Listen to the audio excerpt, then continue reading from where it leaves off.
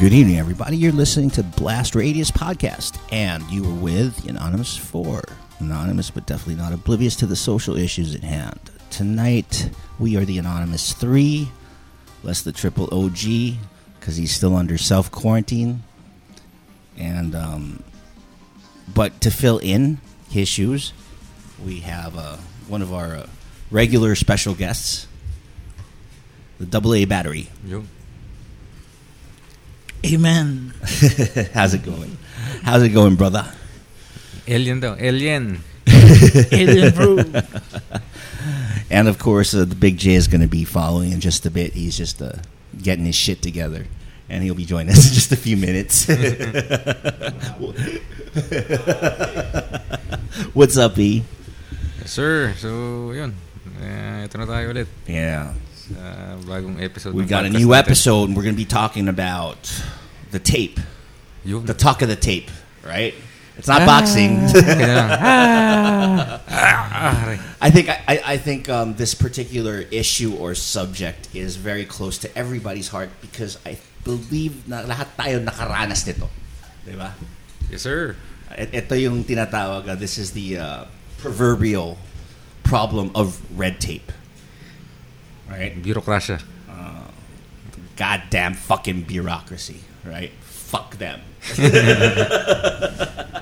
But before we fuck them, I'd like to thank our sponsors for today. Of course, we got GNewsPH.com, and we also have Cazuela, Spanish continental cuisine.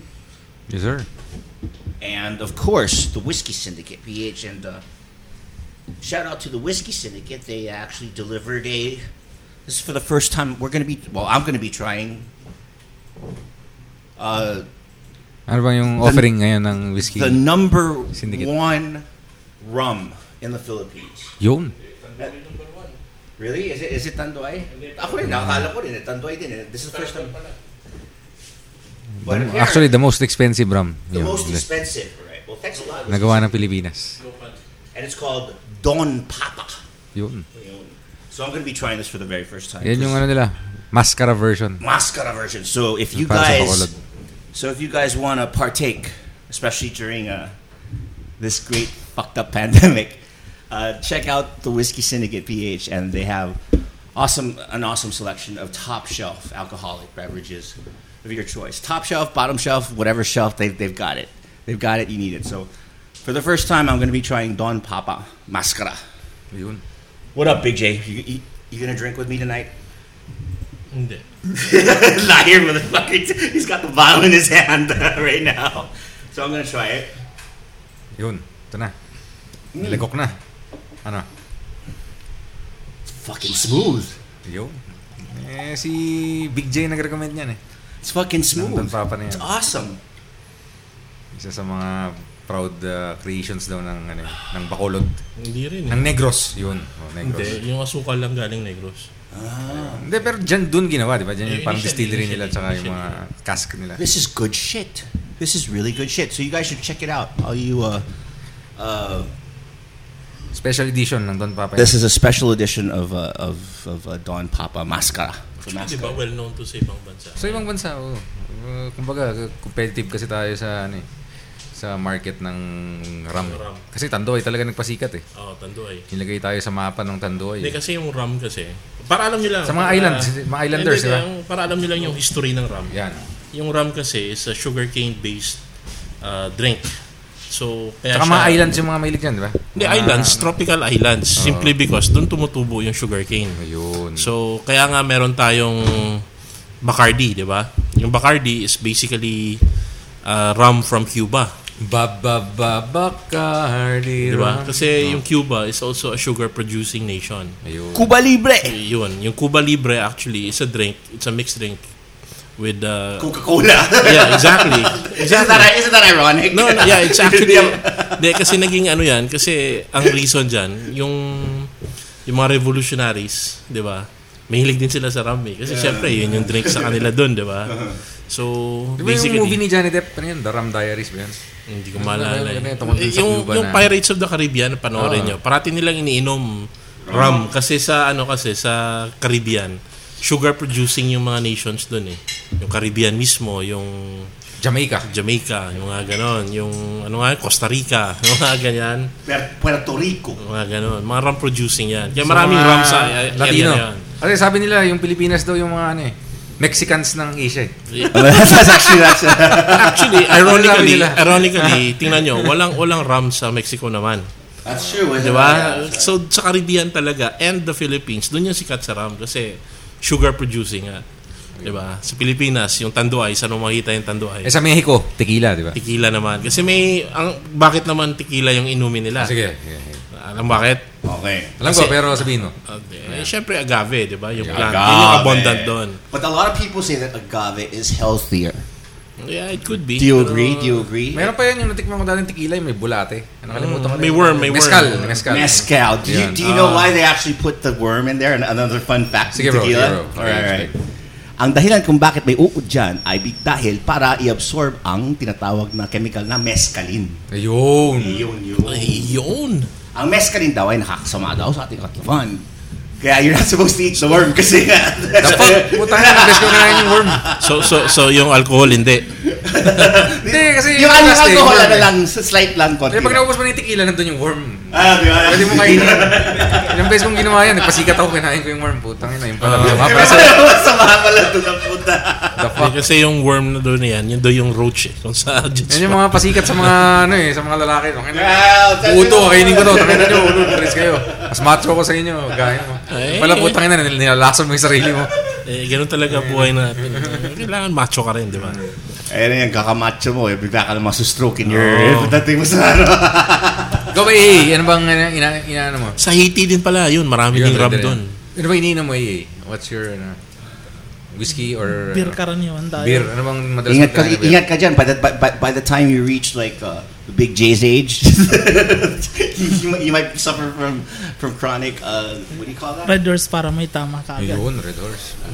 Kaya natin to. Ganun ba yun? Red Horse, kaibigan! Hindi ka magkakamali eh. Naniniwala ba kayo na yung Red Horse daw parang may halong gin? May katotohanan ba yun? May tawag dyan eh. Parang may mga urban legend may tawag dyan. Na. Pegasus. Kasi Happy Horse, yung Happy Horse. Yung Happy Horse. Yung Happy Horse, totoong bote ng yan. May bote. Pero yung Pegasus, pag hinalo mo yung gin at saka Red Horse, Pegasus na tawag doon dahil lilipad na yung utak mo eh. Meron ako dating Tsaka mapapagastos ka doon sa... Hindi, meron pa dati na alam yung mix na yung pwede ko na emperador hatasaluan mo ng extra Diyos. Paralen. Extra Diyos tapos parang paralen. Parang Ang mga matitindi na mga yung hinahaluan ng Red Bull, siya yun yung ayun, nakatana din ako. Red Bull tsaka yung Jägermeister. Kasi downer yung Jaeger, di ba? Antok ka, malalasing ka, tapos upper yung Red Bull. Pucha, tindi. At the clubs, that's what they usually do. When I was in Austria, sa Vienna, they're fucking selling Red Bulls and take a Red Bull, yeah, what's up? And they fucking mix it with all yung mga Europeans, parang Red Bull everything sila eh. Yung sa kanila, yung Red Bull, parang kasi Red Bull kasi sa Austria yung main hub ng Austria. Austria na may-ari bro ng Red Bull. Well, pwede na pero yung pero masarap ang Red Bull dun ha. They have like different flavors. Kasi ang alam ko, yung Red Bull is actually a Thai drink originally. Parang lipovitan yan. So they bought it. So parang siguro, I mean, so. Dun sumikat sa Thailand. I think binili nga siguro ng Australia or whatever. Pero yun eh.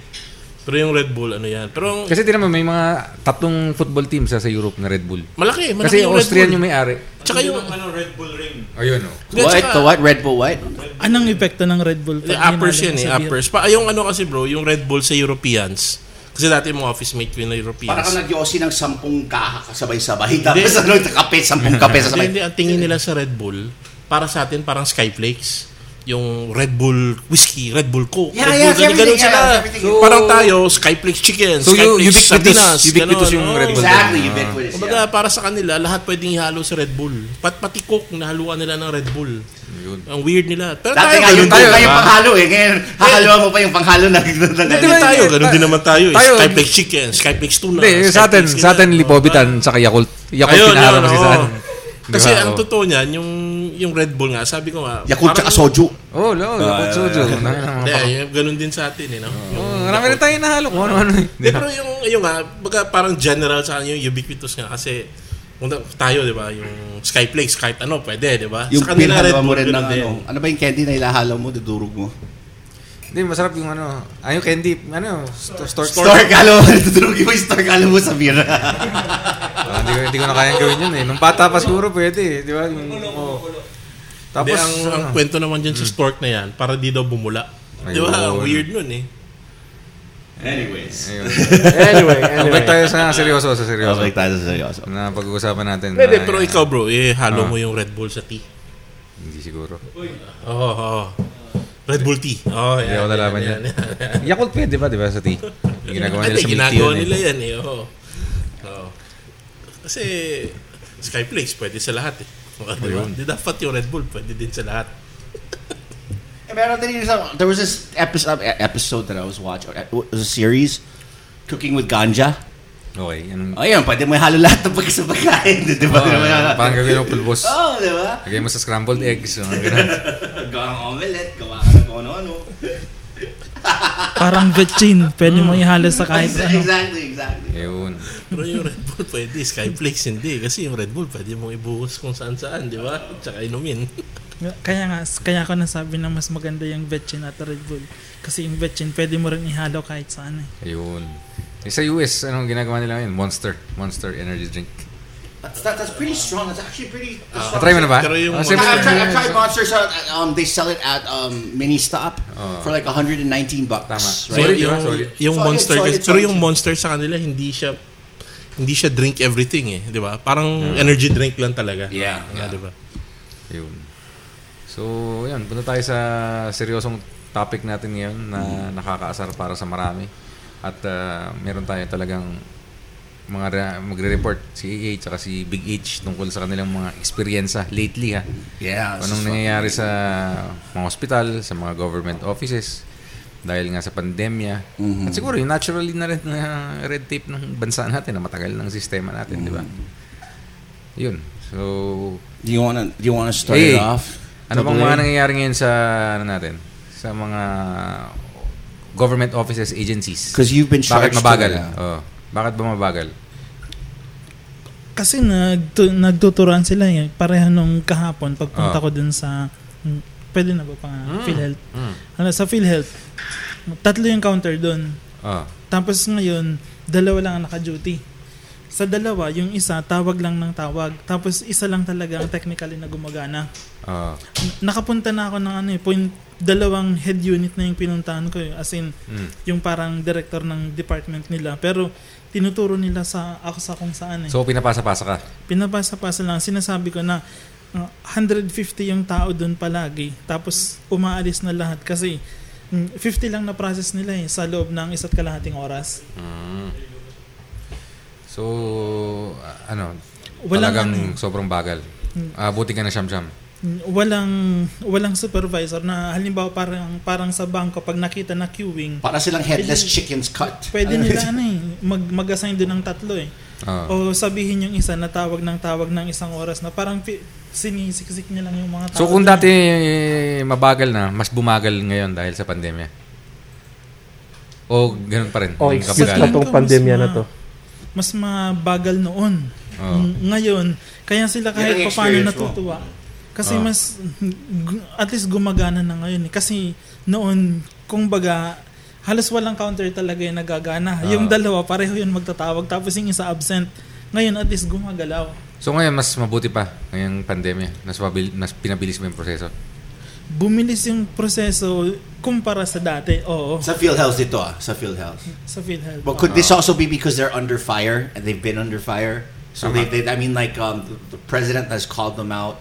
And syempre medyo star of the show din sila. Napilitan silang kumilos sapagkat dahil sa COVID, dapat sagutin naman talaga ang PhilHealth ang mga COVID-19 patients. So talagang kailangan nilang gumalaw at gumana. If not, masisilipan talaga sila ng mga kalukuhan nila. Paano ba yan yung AA sa mga sa mga city hall? Anong patakbuhan doon? Mga business permit kunwari, etc. Anong karanasan mo lately? Ngayon sa mga business pag-apply permits. sa ng mga bayad ng processing, tumagal ba o Hindi, tingin ko ngayon ang kakulangan ngayon hindi alam ng mga tao kung paano na mag-renew kasi ginalaw nila yung buong proseso eh. Na noon, yung pinakahuli mong gagawin, yung babayaran yung tax tapos yung kung ano man, lahat ng mga fees dun sa environmental, mga garbage. Pero ngayon, bago ka ma-assess o kung ano man, sisingilin ka muna ng tax mo eh. Yung pinakahuling proseso nila noon, ginagawa ngayon kasi nauna. Para inuuna nila. Oo. Ano yung rationale behind that? Makalikom ng pondo kaagad yung LGU. Na habang kahit hindi ka pa nagre-renew o wala ka pang kahit na anong dokumento, nakarimit ka na ng pera mo sa LGU. Na kung karaniwan na walang mag-assist na sabihin natin tax agent o kumbaga yung mga individual business owners, hindi nila alam kung ano papakita nila eh. So talagang gumulo. Parang gano'n. Nagkalabo-labo na. Miscommunication kung sasabihin ko. Okay. So this has always been the problem since time immemorial. The failure in communication, the failure to properly explain the processes of the state to the ordinary Filipino. Right? Yes, sir. Ang kon dyan, meron din tayong batas para dyan eh. Diba? Meron tayong tinatawag na people's... It seems, I'm sorry, I'm just really not in the zone right now because I just came also from DSWD. But the thing is, there's a people's chart. I think that's what they call it. Okay. And in front of any government office. So para siyang flow chart. Exactly. Okay. It's called the people's something. Makikita mo dun. Makikita mo dun. Saan ka pupunta? Step 1, Step 2, Step 3, Step 4.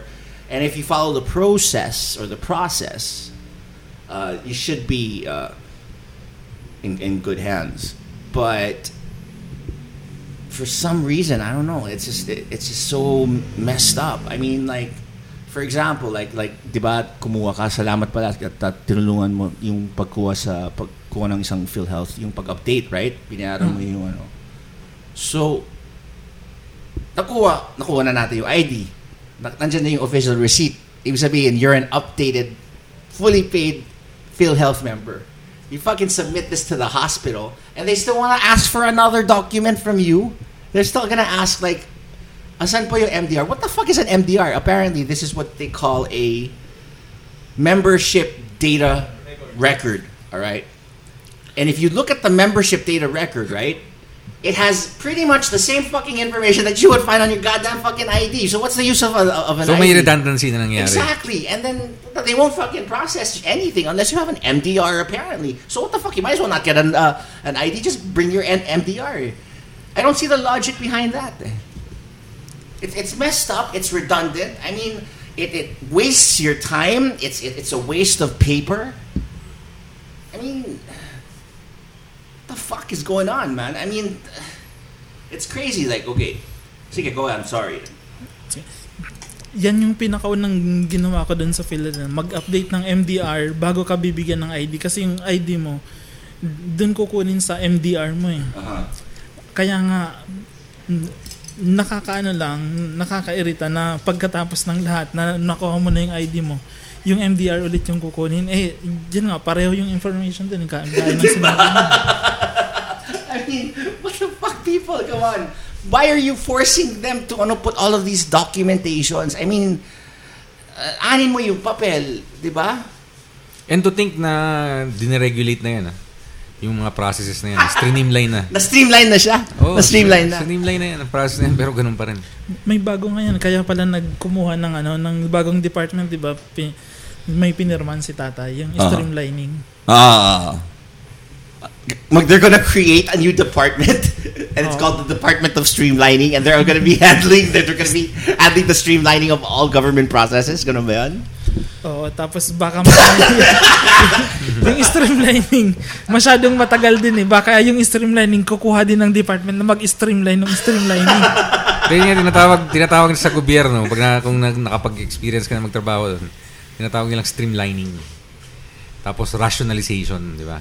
So, yung ganyan. Meron kang 6 months to rationalize para bigyan ng saysay ang iyong pagkakabuo. Pero yung 6 months na yan, umabot yan ng 2 taon. Sa totoo lang.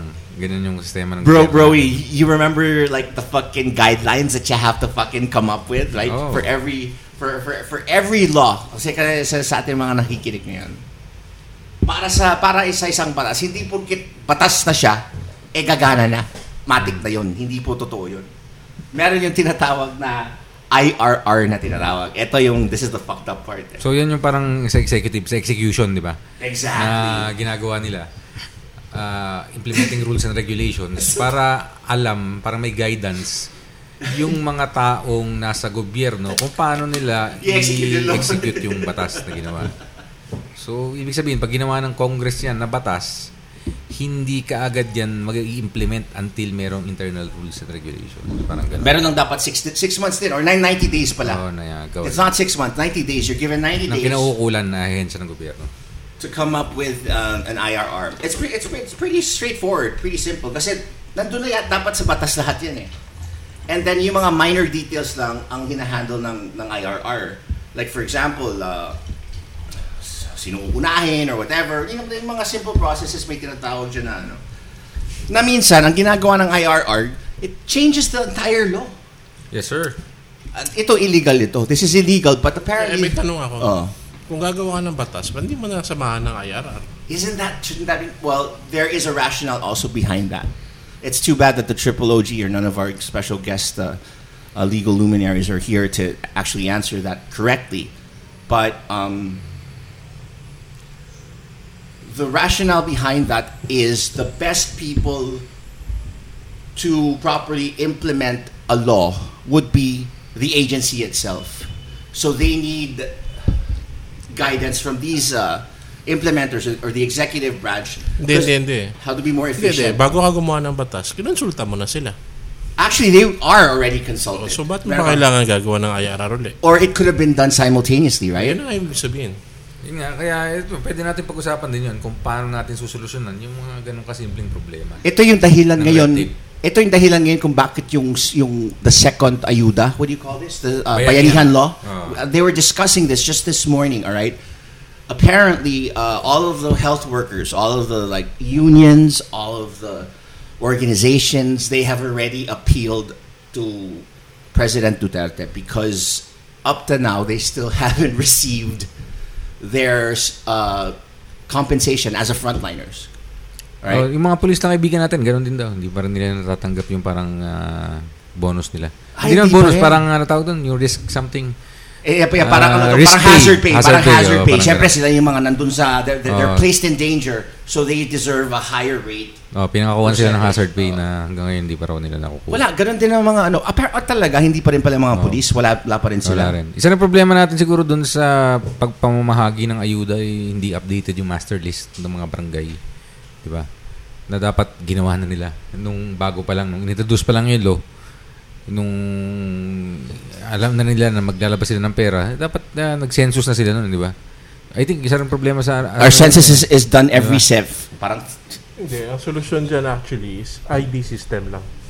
Ayun, yun ang ginagawa ng national ID system na para ma-determine, alam nila kung saan yung location ng barangay. Kaya, I think lahat tayo dapat alam mo yan, although may privacy concerns, importante rin na siyempre, kung gusto niyo tumanggap ng mga ibibigay ng gobyerno sa inyo na subsidy or welfare. Pero kung citizen ka na isang bansa, hindi na masyadong importante siguro yung privacy na yan, di ba?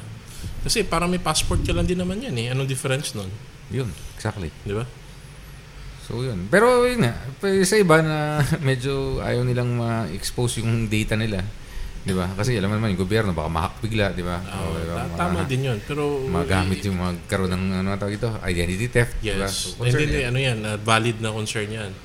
Pero kung takot ka ng ganun, huwag ka na rin kumuha ng passport or ng driver's license. But doesn't Google already do that for you? I mean, like they have this program that actually can search into your search history and then they actually throw you ads. Yun nga ginagawa nila. Part ng algorithm nila yan. Mga nasa algorithm yan.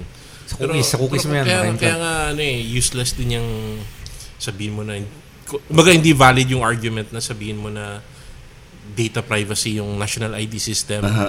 For me, hindi valid yun. So, paano yung sinasabi ng producer natin na isa sa mga concerns niya na pinupost sa Facebook yung master list ng mga nakatanggap ng ayuda?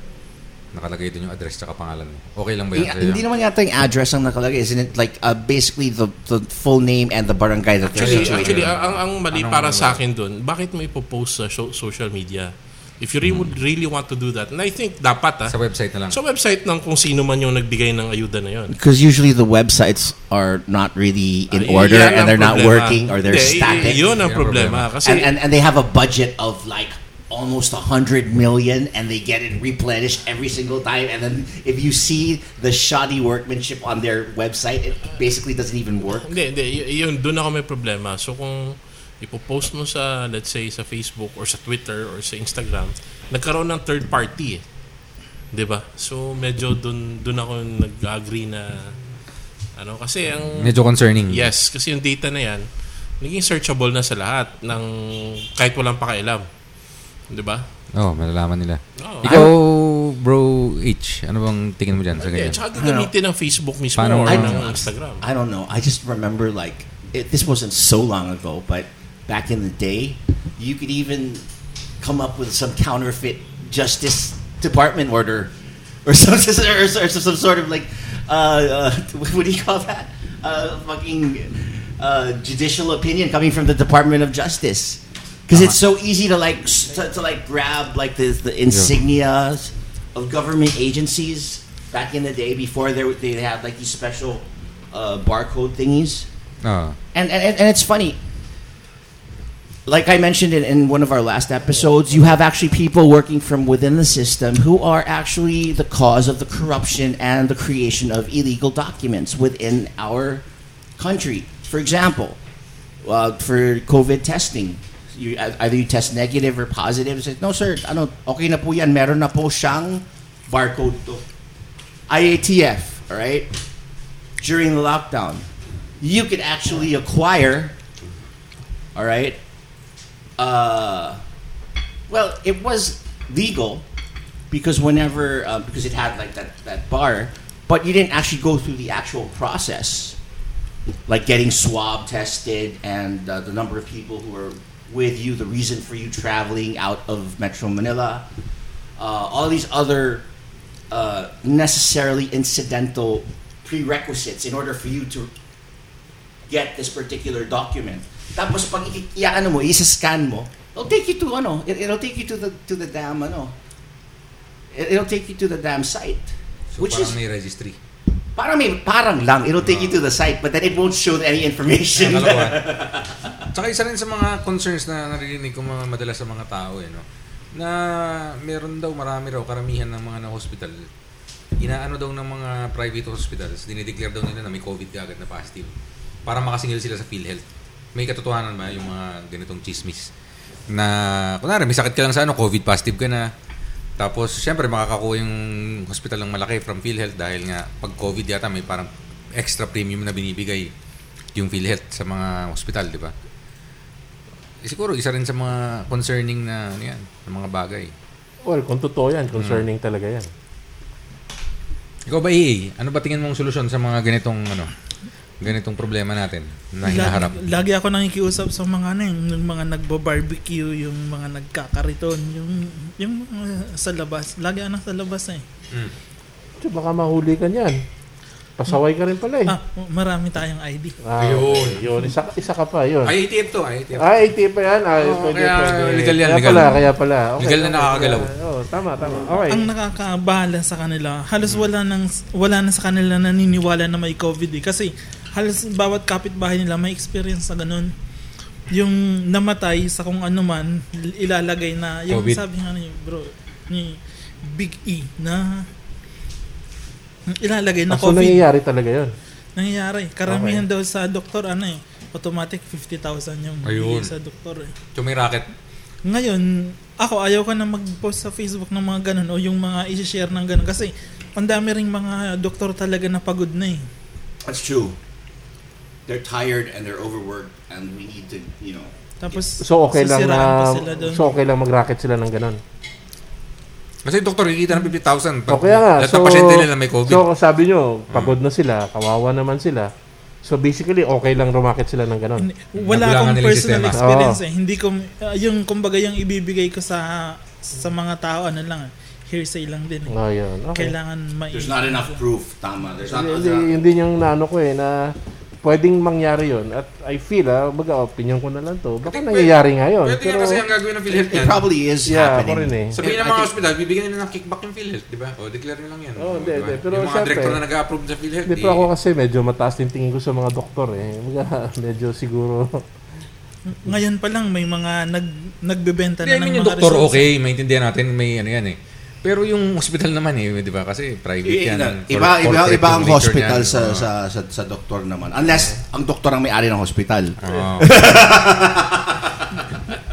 Ito, may personal akong experience dito. Okay. Yung mga testing centers, nagbebenta sila ng kung ano yung gusto mo, kung positive or negative. Kaya yun, mabilis lang mag-claim ng sa PhilHealth nung sa COVID. Okay. Kasi may mga testing centers na nagbebenta ng positive or negative. Depende sa kung ano yung gusto mo. Na resulta. Ano ba gusto mo magbakasyon, palagay mo positive. Di ba hinuhuli na nila ngayon yan? Hinuhuli nila pero marami na na kumbaga na-ingrained na sa system natin eh. So maraming nakakalusot? Maraming nakakalusot. Tapos tingin ko yan yung ginagamit rin ng iba na pang-claim sa PhilHealth. Ayun. It's become another scam. Pero here's what I have to say. Kasi ako may pinaka-solution dyan for me. Technology na lang talaga yung way na yan.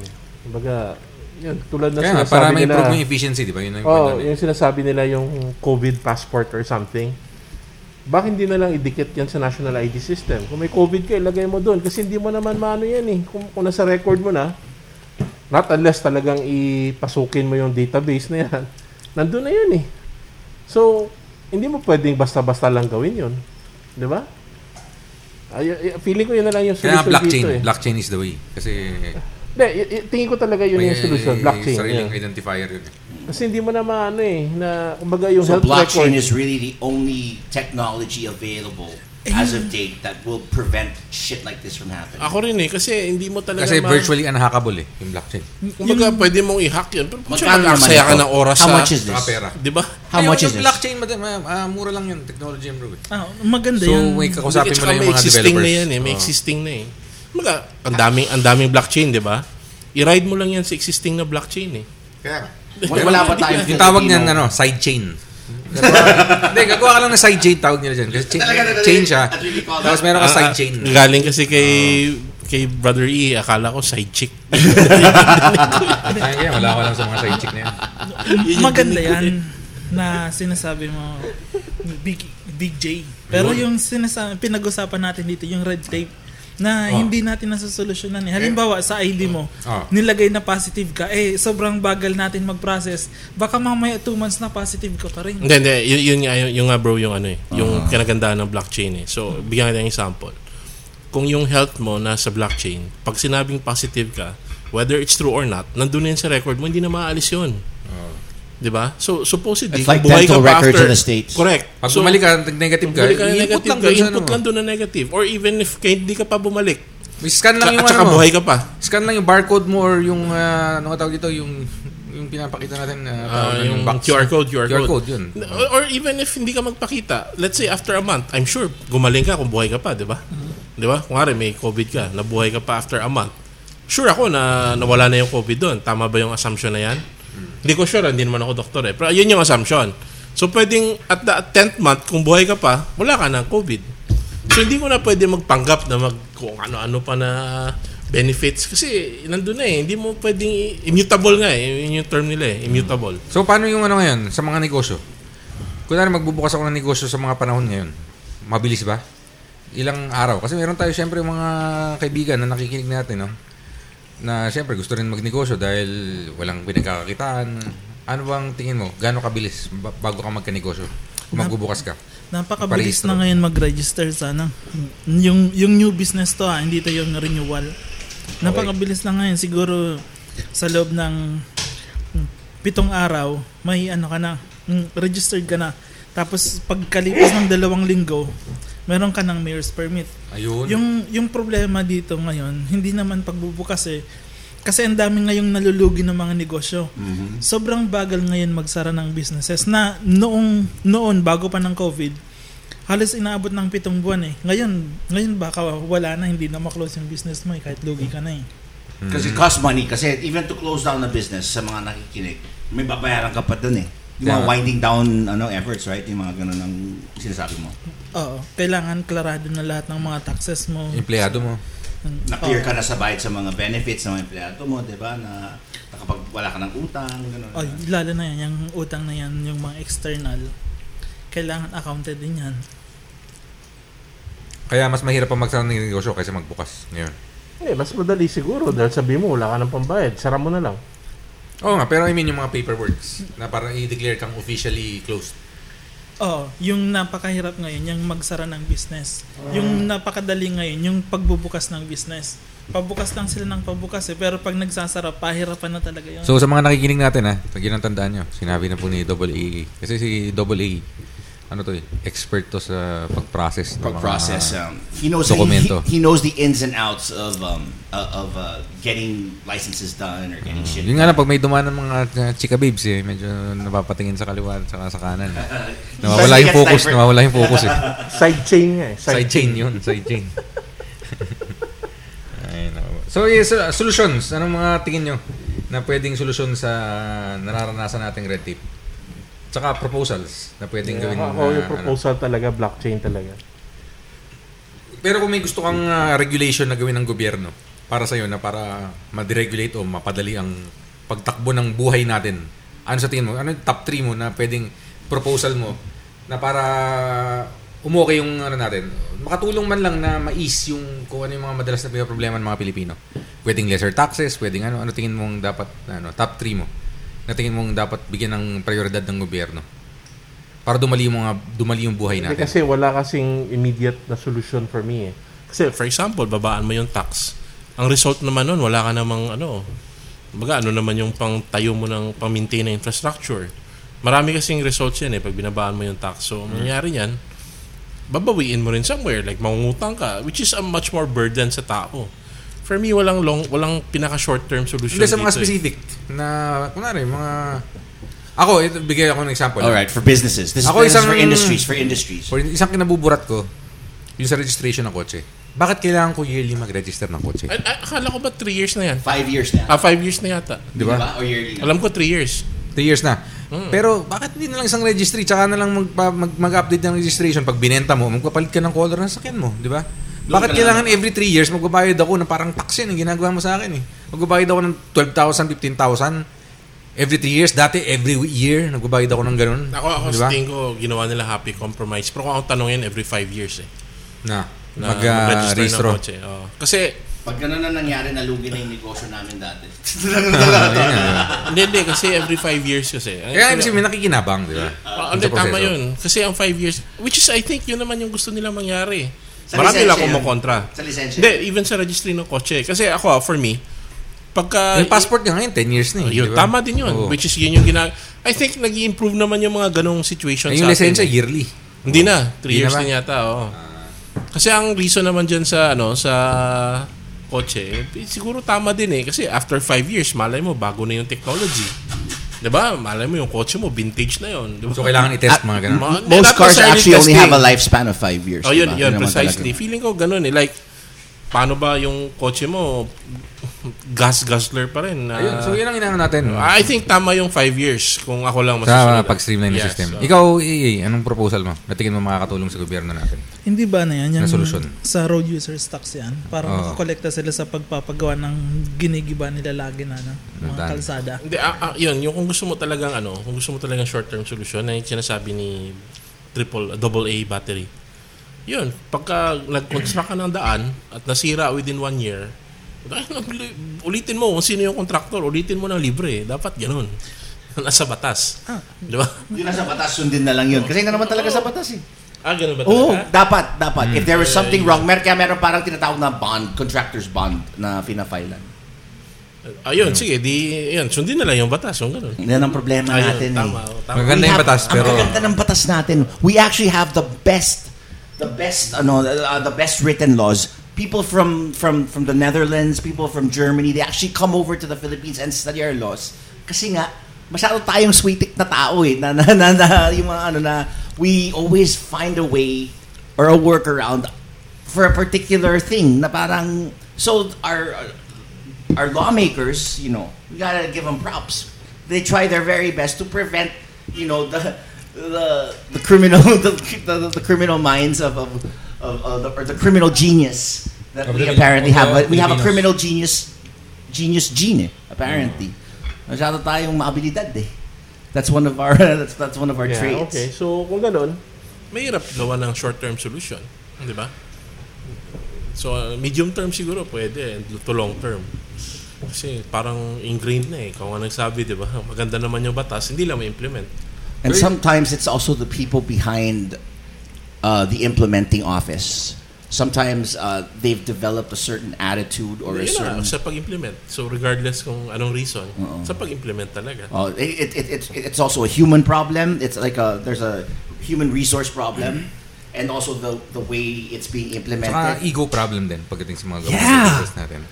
Fuck, that is so true. Na pagdating mo sa isang level ng managerial, middle manager ka ng isang agency or whatever. Oh, man. Parang kailangan bigay-pugay sa'yo lahat ng tao. Parang gano'n.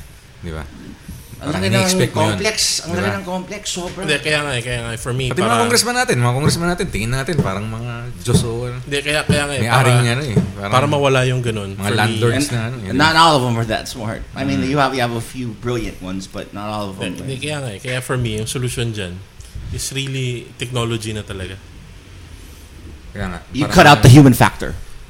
I-automate and i-increase mo yung mga... Okay, but what about the displacement of all of the people who will be losing jobs? Saka na natin problemahin yan. Pero yun yung pinaka-reason. Ang proposal nila sa mga ganyan, kunwari ma-displace ka ng automation. Ganun na nangyari sa agriculture natin. May tinatawag silang the Universal Basic Income, UBI. Okay. Although tinest na hindi mixed yung reviews ng UBI. Hindi ako dyan eh. Kasi mag-i-encourage yung tamad yan eh. Kaya nga, parang welfare kasi yan eh.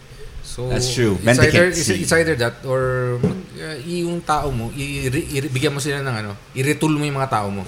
Bigyan mo sila ng mga pag-aaral, gaya ng ginagawa ng TESDA, para makapag-shift sila ng dapat. Sabi na iba, learn to code. Di ba? Matuto ka mag-code para paggawa ng mga software, etc. Paano yun? You can't teach an old dog new tricks. Hindi. Sorry ka na lang kung ayaw mo matuto. Hindi, dapat combination yan ng UBI and people learning. And then gagawin mo, habang nag-aaral ka, bibigyan ka muna ng gobyerno suporta. Kunwari, may ayuda. Kung meron kang ayuda for 6 months or 6 months to 1 year habang nag-aaral ka sa TESDA, habang nire-retool mo yung kung ano man yung meron ka, yung acumen mo, edi pag after nun, ng 1 year na suporta ng gobyerno sa'yo, dapat marunong ka na makakapasok ka na sa mga They do that in Canada. They actually do that. They do that in Canada now. Diba sa Australia rin, sabi mo, Big J? They do that in Australia. Is it working? It's working? Of course, yeah. Ayun, exactly. Diba? Hindi, pero kasi, natin gawin yun. ito kasi yung problem sa atin eh. Yung tao mismo. Tao kasi yung problema sa atin eh. Kaya nga yung automation, kailangan, for me, hindi na natin dapat isipin, paano naman yung madidisplace? Kasi unang-una, kung ganito yung current status natin, ang dami na na-displace eh. I mean, gito, kung dinisplace ka, siyempre may obligasyon yung kumpanya mo na bigyan ka ng di ba? Nire-retrench ka nila, papalitan ka nila. So, bibigyan ka ng kumpanya mo ng benefits and then yung gobyerno, bibigyan ka rin ng benefits. Until it's either magtayo ka ng bagong negosyo or mag-aral ka. Di ba? Ganun naman yun. Hindi, tama yun. Tama talaga yun. Pero ang problem kasi, hindi naman yan sa private companies dito sa atin eh. Sa gobyerno yung ganun eh. Di ba? Kasi ang private companies, as much as possible, mag-automate talaga yan. Kahit yun na yung direction talaga nila.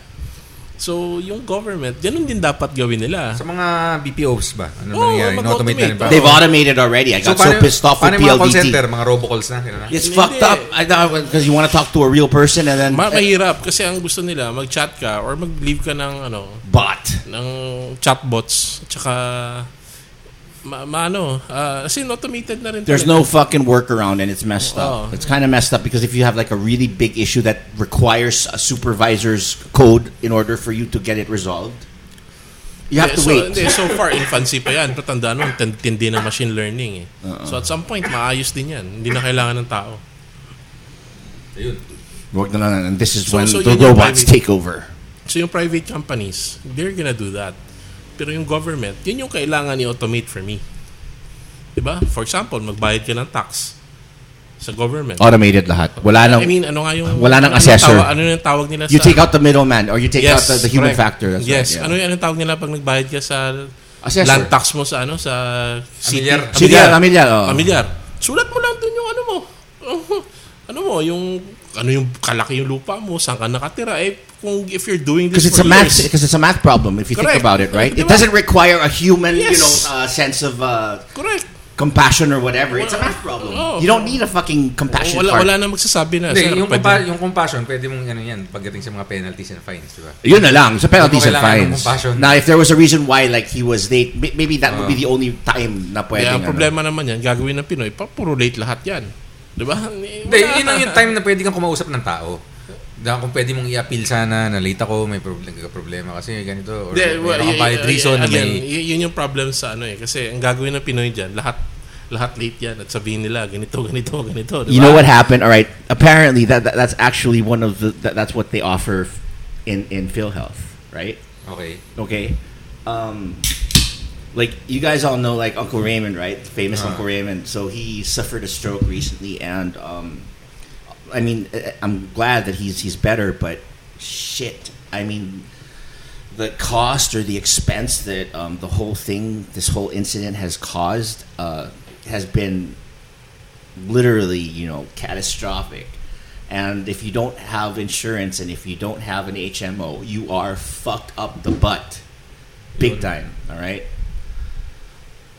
So, kailangan may, kung wala kang mga ganun, kailangan marami kang cash na hawak on hand. Yeah, because these fucking hospitals will discontinue whatever kind of medical service that they are providing, and they will restrict you to a cash-only basis. Ano ibig sabihin ng cash-only basis? Sorry ka na lang kung wala kang pambayad ng gamot mo, kung wala kang pambayad ng swero mo. Hindi ka pa papalabasin. Hindi ka rin palalabasin. Nandun ka lang din sa kwarto mo. Tumataas na yung bill mo. Pataas na ng pataas ang bill mo. Diba? Anong gagawin mo ngayon? Ikaw naman, halos mamamatay ka na. You're suffering from a fucking stroke. And then the stress of having to like borrow money from God knows whom or seek government financial assistance from these great agencies who are always there to take care of their own because they take care of their own. Yeah, big time. Right? Yep. And it's just so frustrating because, I mean, my eyes have been open wider because I personally had to go through that harrowing experience to take care of Uncle Raymond's stuff, and I felt so bad because I come from like a social strata that is, not wealthy or anything, but at least lives like an upper middle class or a comfortable life. Na hindi mo dapat iniisip yung mga ganitong klaseng mga bagay. But the thing is, it's so much worse for the poor Filipino people. All right? It's so much worse, and that's what's killing me, because you look at these poor people who can't even afford a decent doctor. All right? Or the doctors are so overwhelmed because of this COVID pandemic. They don't have the time. Sometimes, they don't have the time to really pay attention to each patient. I mean, I was listening on the radio just this morning how for every nurse, they have to take care of a minimum of 100 patients. How the fuck are you going to do that? I mean, like, seriously, how can you possibly provide the kind of medical health care that every fucking Filipino deserves if you're going to have a ratio of 100 to 1? That's fucked up, man. Seriously. And what if you can't afford the cost of that kind of fucking medical care, right? I mean, like, Big J, you were telling me, like, what happened to your cousin, right? Yeah. Right? Mm-hmm. I mean, okay, because what happened to Big J's cousin is kind of like what's happening now to my Uncle Raymond. And unfortunately, he suffered his cousin suffered a stroke, right? And he got stuck at Makati Med. And the bills were just going up and up and up, and Big J had to like cover all of the expenses, and he had no other way to go. So they finally had to pull him out, and then eventually he died. Abono. Ang malaki. Tapos, hindi rin pala kayang masustain. So, frustrating talaga minsan. And this is health, motherfuckers. Come on. Ito na lang dalawa. You know what? Fuck everything else. Pero itong dalawa na lang dapat ang talagang bigyan ng atensyon at bigyan ng prioridad ng ating mahal na gobyerno, edukasyon at kalusugan. Yun. Diba? I think importante na siguro yung ano. Okay na yung dalawa na yan eh. Yung kalusugan, I think isa rin sa mga concerns natin ngayon dahil marami sa mga tinatamaan ng COVID kulang sa vitamin D3 tsaka mga obese. So, kung tatakal natin yung kalusugan, kasama siguro doon yung physical fitness na kailangan i-implement din ng gobyerno natin na I think isa rin yung problema sa Department of Health yung sa Department of Health is fucking fucked up. I mean, like it's been fucked up ever since. Alam mo, I've had experiences with them, personal experiences with them. There are the good ones within the department. Yes. I mean, those who work hard, you know. Pero it has also been a cesspool of, you know, doctors who can't perform or who are just there to fucking, you know, going through the motions. Going through the goddamn motions. They don't even practice anymore. They're just waiting for their junkets and shit like that. And they've been you know, and this is like we mentioned and we talked about this before in another episode. This has become the mentality or the culture of government, those who work within that department. Kasi pagdating mo sa gobyerno, sitting pretty ka na, parang ganun. Tatanggap ka na lang tatanggap, di ba? Maski ano pang gawin mo, maski pumalpa ka. Ayun. Tapos, pag hindi ka nabigyan and there's actually a good program that comes up your way, kukontrahin mo kasi hindi ka naabutan eh. Yun. Utang lang yan. Hindi ba nakakabwisit yung ganun? So, isa rin cause ng red tape yan. Yung corruption. Government corruption. Graft. Alam mo yun. Ano ba tingin mo, AA? Tingin ko yung nakakaligtaan natin dito yung yung bulok na sistema ng HMO eh. Mula nung nauso yan, sinasabi dito sa documentary na lumobo ng halos 42 times yung hospitalization. Kasi noon, wala namang HMO, kaya naman ng mga tao eh. Nung pumunta ng doktor, magpa-hospital, kaya naman yan eh. Sabi natin may PhilHealth lang, okay na yun. Pero ngayon, sobrang lalaki na talaga ng mga babayaran eh. Nagkaroon ng system na dahil may HMO, charge yung hospital ng kasi exorbitant. Yung sa insurance, tapos yung insurance, tatagayin ka rin naman. Sa iyo rin ipapasa yung cost, diba, eventually. Yeah, because your fucking premium rates are gonna soar up across the roof. Or, they're not gonna fucking approve you because of some... tatanggalin ka. Some weird reason. Yung mga minute technicality na you weren't able to read on the fucking fine print. Ayun, yung malilit yung sulat, hindi mo na mabasa dun sa policy mo. Yung mga ito, pag hindi natin naayos ang sistema ng mga HMO, kahit maayos natin, yung sabi natin hindi pa masyado maayos na DOH ngayon, babalik yan sa natin sa DOH eh. So, kailangan talaga ng siguro, baka may mga kandidato na nakikinig dito sa show namin pwede nilang i-propose ng mga batas yan na kung paano streamline. Baka nayari na rin sila ng mga big pharma at kinain na rin ng sistema. Kinain na rin sila ng sistema. Because it's really difficult, man. I mean, like, shit. It takes a fortune to fucking get into the power. Then it takes, what? We're almost out of time? 5 minutes daw. Okay. Si producer, ito rin, gagawa rin to ng mga, ano ang proposal mo, producer? Para i-streamline yung gobyerno, para mas maging efficient. Sa tingin mo, para mabawasan yung red tape na nangyari. Total, isa ka rin sa mga madalas nagpa-process sa mga agencies, di ba? Ahensya na nagbibigay ng mga permits and licenses. Ano tingin mo kailangan gawin nila para ma-improve yung patakbo ng natin, pamahalaan? So, tama naman yung ibang government agencies, no? Personally, kasi may experience din ako sa sa DOE. Okay. Yan, for example. Sige. Hindi naman kasi para sa akin, hindi naman lahat ng malakas yung red tape. Siguro kahit may red tape, pero maganda yung in-implement nila recently nitong so meron din mga agencies na okay. Oo naman. Itong pandemic, ginawa din ng DOE, yung actually tsaka DNR na lahat online na. So dati kailangan mo makipag-set na meeting, kailangan mo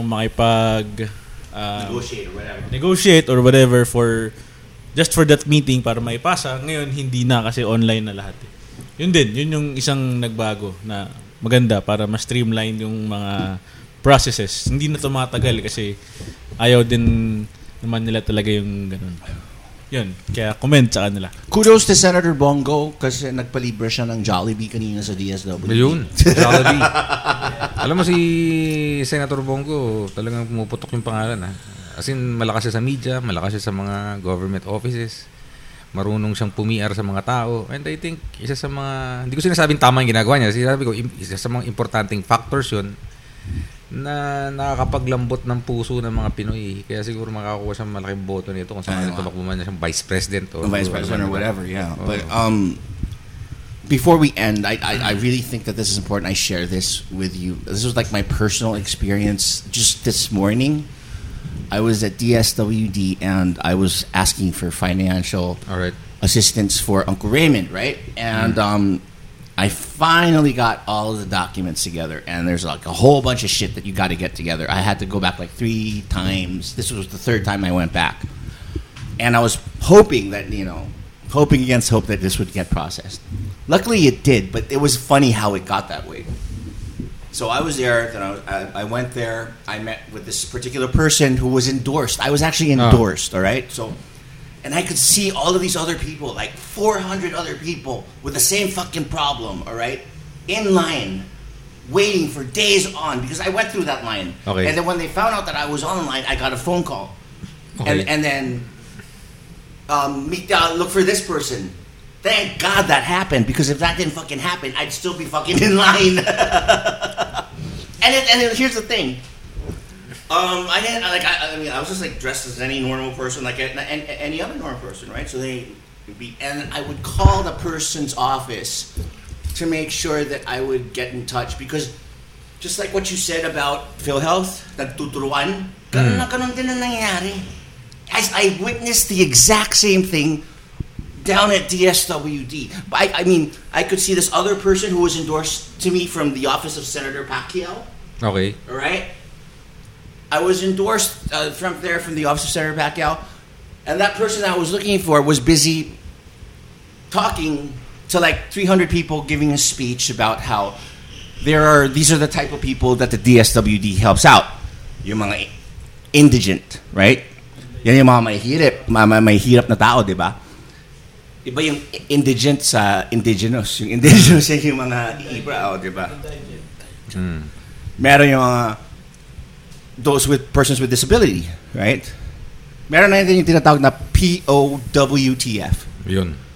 People without financial capacity. Wait, right. POWTC.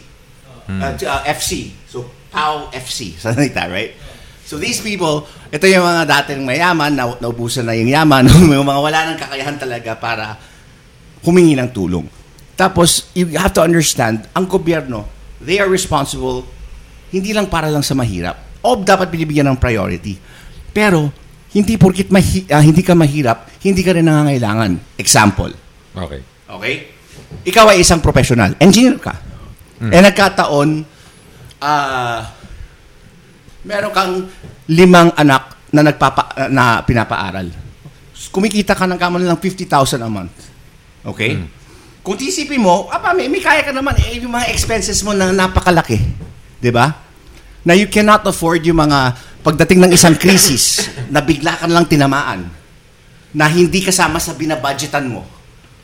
Okay? Kasi syempre napupunta yan sa panggastos ng mga ibang pangangailangan mo pagpapara sa mga anak mo, pagbabayad ng mga buwis, pagbabayad ng whatever, kuryente, tubig, yung mga ganun-ganun.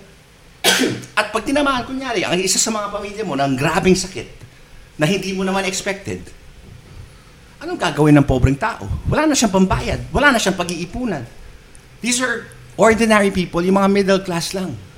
Yun. Na hindi rin kayang magbayad sa laki ng gastos ng mga hospital. What are you gonna do about them? O di nagpunta ako. Finally na process. Mistakes. And the hospital, there's got to be something going on between them, because I looked at yung outstanding bill namin. I even received a text. Sir, this is to remind you. Let me read it. Okay. All right? Fuck. Because it really pissed me off. Because pagkatapos yan, close na natin. Yeah. Kasi time na rin tayo. But they're saying like, this is to inform you that your bill now is 90,000 pesos, blah, blah, blah, blah, blah. Okay. Please get in touch with this or that so that you can sell this amount as soon as possible. But then when I submitted the documents for DSWD to ask for financial aid, it suddenly ballooned to 144,000. What the hell? So nagkabukol ka agad? Yeah. But then when I was talking to the fucking social worker at the hospital, because at first we weren't in for like, we weren't in as an indigent, you know, I came in and then like, because Uncle Raymond's son like he's part of the U.S. Air Force, so he was helping out. But it's just that the expenses have become so, you know, out of control that no family can actually handle it. So napilitan kami humingi ng tulong. Ako lang pwedeng lumakad. Ako lang lumalakad dito sa mga tulong. So nakita ko mismo, nakita ko. I saw how fucked up it was. And to think I was getting special VIP treatment. And if I saw that was fucked up, ano pa kaya yung mga mas mahihirap na talaga? So that's gotta be fucking insane. And that's what's fucking pissing me off because puta kawawa talaga yung mga kababayan natin. Yun. Yung mga walang kakilala. Oh, ako lang may kakilala na eh. So, Nahirapan pa ako sa lagay na yan. Baka naman relative yung hirap na yan.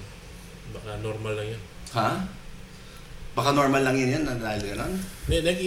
Yun yung fear, yun yung yun yung sad truth eh. Nagiging normal na yung ganun eh. Di ba? Normal na yung mahirapan ka yun, sa sistema. Parang gano'n, yun yung ibig sabihin. Kumbaga, supposedly dapat, not necessarily, siguro kahit pa paano mahirapan ka rin, pero hindi ka magsasuffer dapat. Pero dahil sa lahat nagsasuffer, parang naging normal na yung ganun. Kaya nagiging tolerable naging tolerable na. Yeah, so dahil naging tolerable na, hindi natin hold accountable yung mga dapat i-hold accountable. That is very diba? True. That's so true. So I agree with you 100%. Ako, ganyan na yung pananaw ko. Kasi ganyan talaga. Wala na tayong magkakawa eh. Di ba? Ganyan talaga eh. Parang gano'n na lang. Yan. Yun. Yung solusyon. Yung tipong, hindi naman solusyon. Yun yung nagiging reaction, kumbaga. Na tipong, wala, mag-suffer na lang tayo. Let's just do with this shit. Kasi yun na yun eh. Wala kang magagawa. Tanggapin na lang natin. Ganito yung sistema. Parang gano'n. Oo. Just take it. Take it up the ass and there's nothing you can do about it. So yun, kailangan mga kabataan natin na nakikinig, di ba? Maghanap kayo ng mga solusyon. Sigurado meron yan, maiisip kayo. Lalo na advance yung ano nyo. Tsaka huwag kayo magkakasakit. Knowledge nyo sa pagdating sa mga computers. Gastos. Di ba? Alright, so I guess like we've been running over time, but you know, and this has been like a very emotional on topic because everybody's been victimized, or at least if you were not a victim of fucking red tape, you fucking caused it, you motherfuckers. Ayun. All right. So it's you're either one of them that caused them, or you were a fucking victim of it. So you're all fucked up and you're all responsible. parang si Rendon Labrador yan. Ano? Okay, sino si Rendon Labrador? Ay, yung trending ngayon na hindi ka pwede, walang in-between yan eh. Sabi niya, it's either DDS ka o dilawan. Okay. Or ikaw yung magbibigay o ikaw yung binibigyan. Ayun. Kailangan mo daw pumili lagi. You don't have to choose, not necessarily. But the thing is, you become part of that whole thing na parang either you were a cause, you were promotor ka nito dahil sa hindi porket ikaw yung gumawa ng red tape pero hinayaan mo lang, or naging biktima ka ng red tape. Yan ang ibig ko sabihin doon. Ayun. Pero dinilit niya yung account niya eh. Inulan siya ng mga batikos eh. Bakit? Siguro hindi niya na ipaliwanag kagaya ng pagpaliwanag. Ayun. Eh, naman kasi, there's there are no absolutes. Sa may level of intelligence kasi. Kailangan yung baka yung binabanggit mo, tanga yun eh. Wala tayong magagawa. Hindi lang niya siguro ma-elucidate yung malamang tanga yun. Kasi minsan kasi nasa utak mo na eh. Pero paglabas sa bunganga mo, medyo it comes out all wrong. Kasi if you deal with absolutes talaga. Yan ang problema. You're a fucking Sith. Yeah. Only the Sith deals with absolutes. Tanga ka. Kumbaga, bogs level na yun. Alright, let's shut it down. Alright, we're gonna shut this down. We hope you we hope you bared with us this particular episode. Stay tuned for our next episode. Thanks again to all of our sponsors. And please like, subscribe and share. We are Blast Radius Podcast, signing off.